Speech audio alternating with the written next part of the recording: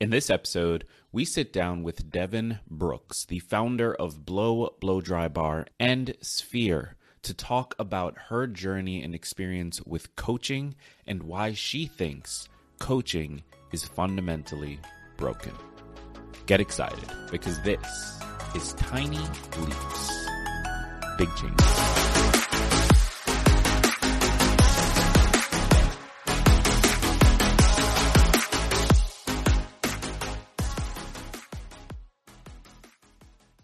This is one of those conversations that was just incredible fun from start to finish. It gave me the opportunity to learn about the coaching world in a little bit more detail from someone who has been on all sides of it. Devin Brooks grew up raised by coaches. Her mom was a coach and she helped sort of solidify her views on the world. And then as she grew older, as she started her own business with her mom, she hired coaches to help her as she was navigating each of the different shifts that she had in her own life. Then she became a coach, and finally now she's building a platform to make coaching more accessible for the people who need it most. And that's really exciting to me. She is doing the work to take this thing we know has value, and not only make it more accessible from a cost perspective, but also make it more accessible and reliable from an outcome perspective. So in this first conversation, this is first of a series of 3 episodes with Devin. In this first conversation, we talk about her background. We talk about founding Blow Blow Dry Bars, the first and fastest growing blow dry bar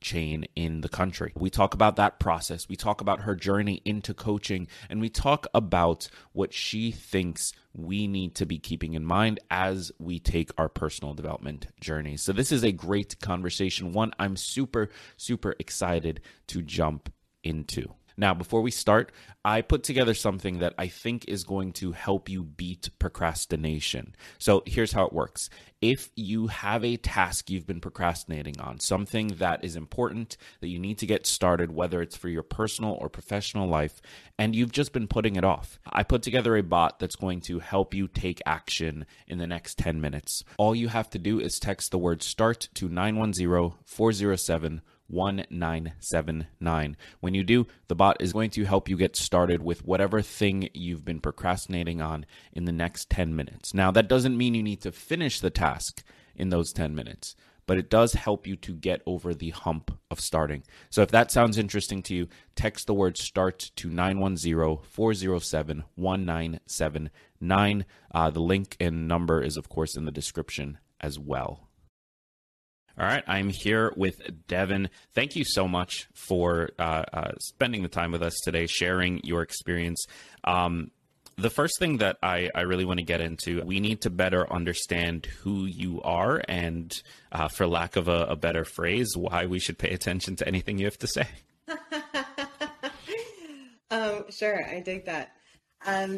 So it is such a pleasure to meet you, Greg, and to be here with you. My background is that my journey to Sphere started a long time ago. I was raised by a coach, an extraordinary leadership coach, my mom, and was really given this gift and this vernacular from a very young age. Although I would say I didn't fully understand, in fact, what the gravity of what I had been given until I was immersed into a leadership position at about 21 years old and started my first business with my mom as my business partner. Oh, that's cool. Oh gosh, it was so fun. Very rewarding. We can talk all about, being in business with people you love for sure. And we started this business together. I was 21. I was catapulted into leadership, and my role was new market success. So we would jump me into every new market where we were expanding. We have now 130 locations around the world today. And I would go light that market ablaze, and I would seed and nurture and support the leadership development of our franchise partners. So I leaned on coaching extremely heavily. It became the backbone of our culture, of our success as founders, between myself, my mom, and our best friend, Val Litwin, who was our third partner in Blow Blow Dry Bar.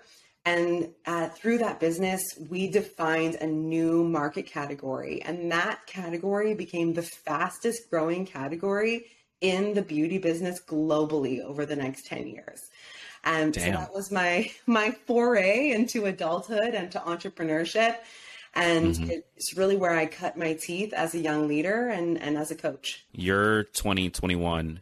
Where do you get this idea? Like, why was this something you and your mom decided to pursue in the first place? Yeah.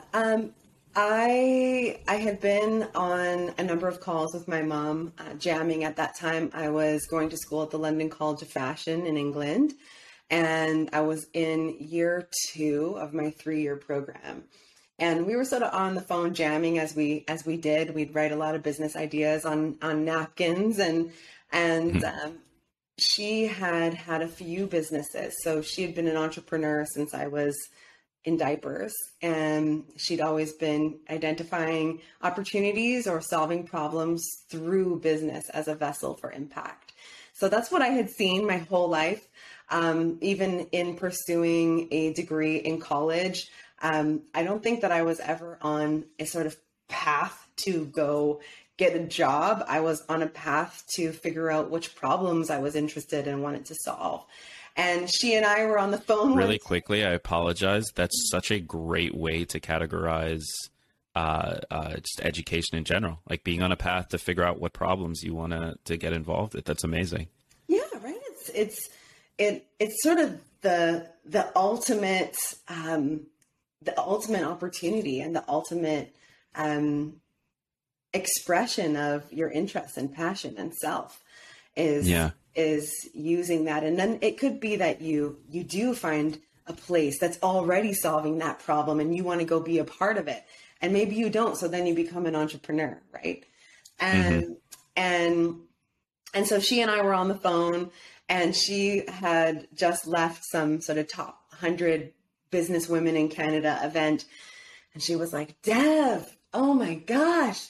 Like the top 100 most powerful women in Canada all had gym ponytails.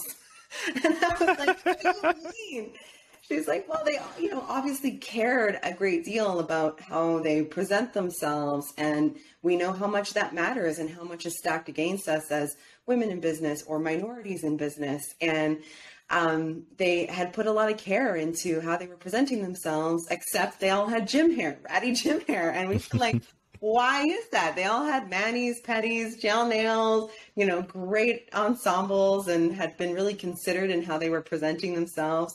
But the same wasn't true for their hair. And we realized, well, we've had that experience where you walk into a salon and it takes too long, it's too expensive. We started to ask why that was. And very quickly we established the salon model wasn't actually designed to leverage blow dries. They make their biggest margins off of cut and color. So blow dries are an afterthought. They're totally unimportant.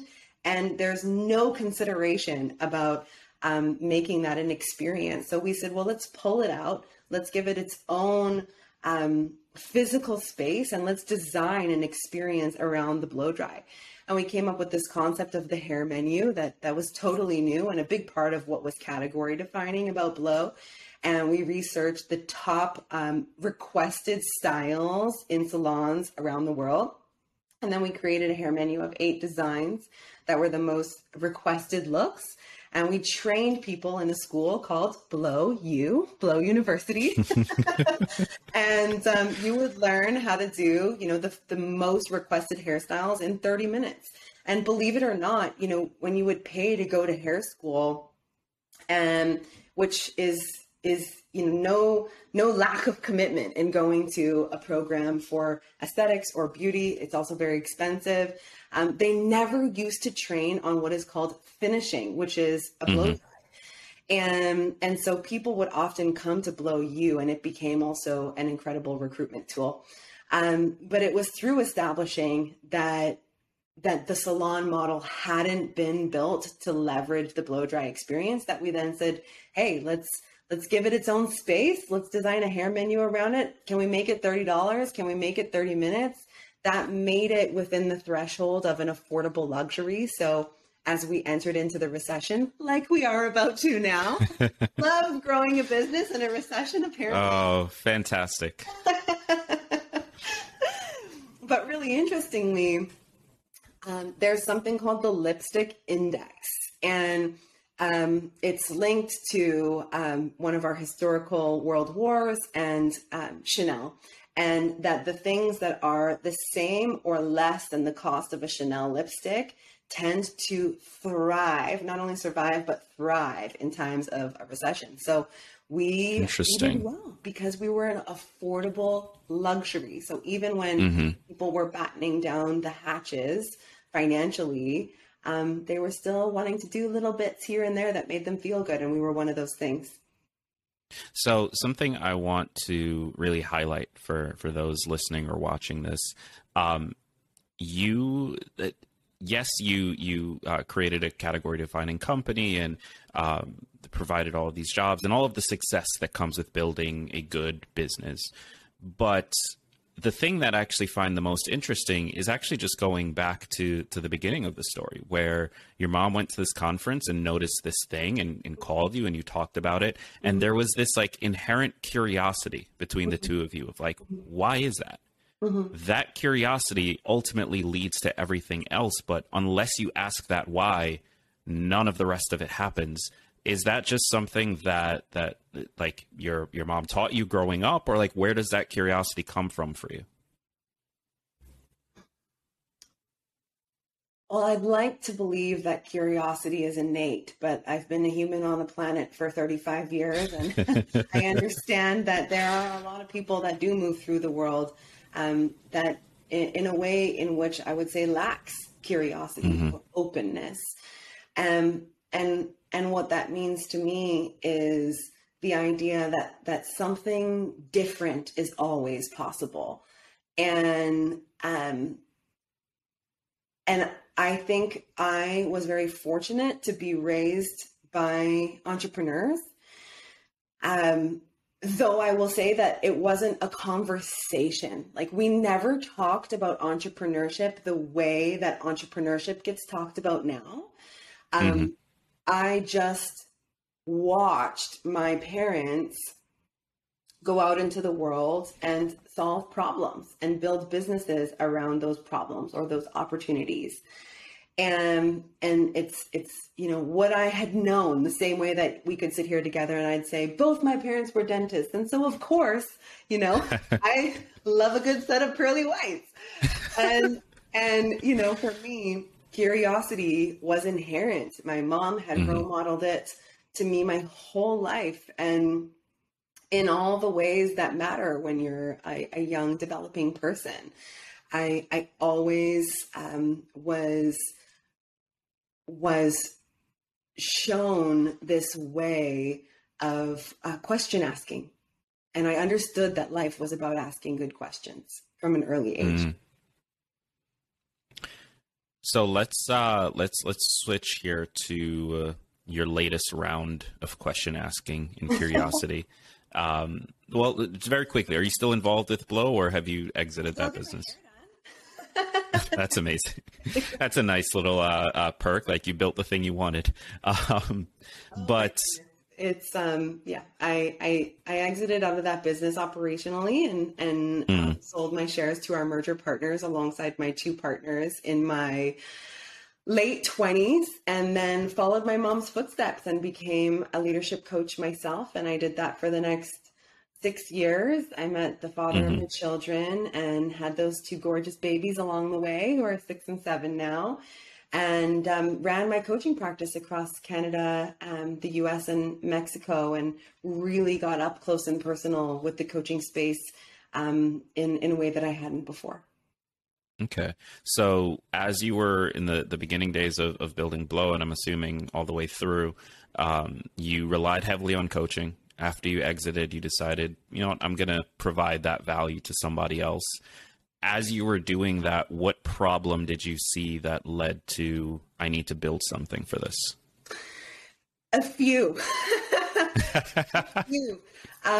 I started to get so excited by the efficacy studies that were coming out around coaching.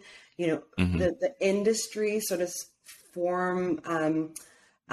formalized around the 70s and 80s in the executive leadership space. And there were a few like key names and key people that were, let's say, the creators and those that really inspired the development of the industry. And it grew in the executive leadership space and largely stayed there. And so finally we were seeing efficacy studies from, INSEAD, Stanford, Harvard, that were showing, hey, this experience, coaching, this tool elevates optimism, creativity, cognitive flexibility, emotional intelligence. And at the same time, the World Economic Forum had put out a study that said, look, the only thing guaranteed is an uncertain future. And in times of uncertainty, the most important skills and qualities or traits of an individual, of a leader in any capacity, are these things. And I thought, oh, wow, this is beautiful. And then I looked to the other side of coaching, and all I saw were issues around inclusivity. And actually, I would even say the more extreme version, which is being exclusive and non-invitational. It was extremely white. It was extremely expensive. It existed within, the confines of executive spaces. It grew largely by referral, which meant that it stayed exclusionary and white and privileged and all those things that were problematic to its growth and to its reaching its potential and serving the most amount of people.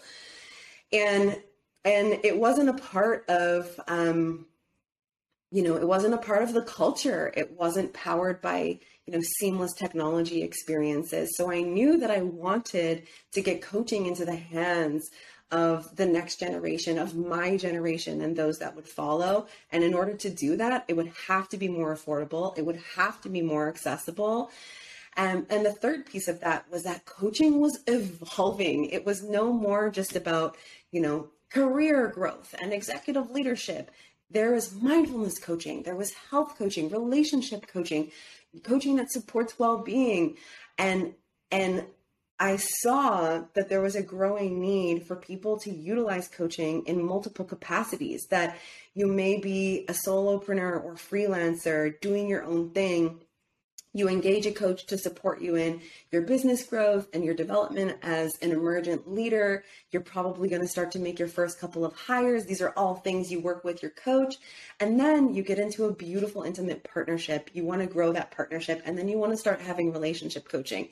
Well, likely those two experiences are not going to come from the same people. So now you need coaching for multiple resources. And I wanted that to happen all in the same beautiful experience. And so Sphere was born. And it's an ecosystem, marketplace, and platform for delivering exceptional, transformational, personal and professional coaching experiences. So that's it for this first conversation with Devin Brooks. I'm going to have links to her new company as well as her Twitter and Instagram and whatever other social I can find of hers. And those will all be in the description of this episode. Make sure you tune in to the next episode where I'm going to be continuing this conversation with her. This entire conversation was phenomenal, super fun to have. So I know you're going to get a ton of value out of it. If you are listening to this right now, join us over on YouTube. The link to that is in the description of this episode. Be sure to subscribe while you're there and leave a comment. Let me and Devin know what you think of the conversation thus far. If you're ready to beat procrastination, you're ready to finally get started on the things that you've been putting off, text the word START to 910-407-1979 now. And with that said, I've been Greg Clunis, and remember that all big changes come from the tiny leaps you take every day.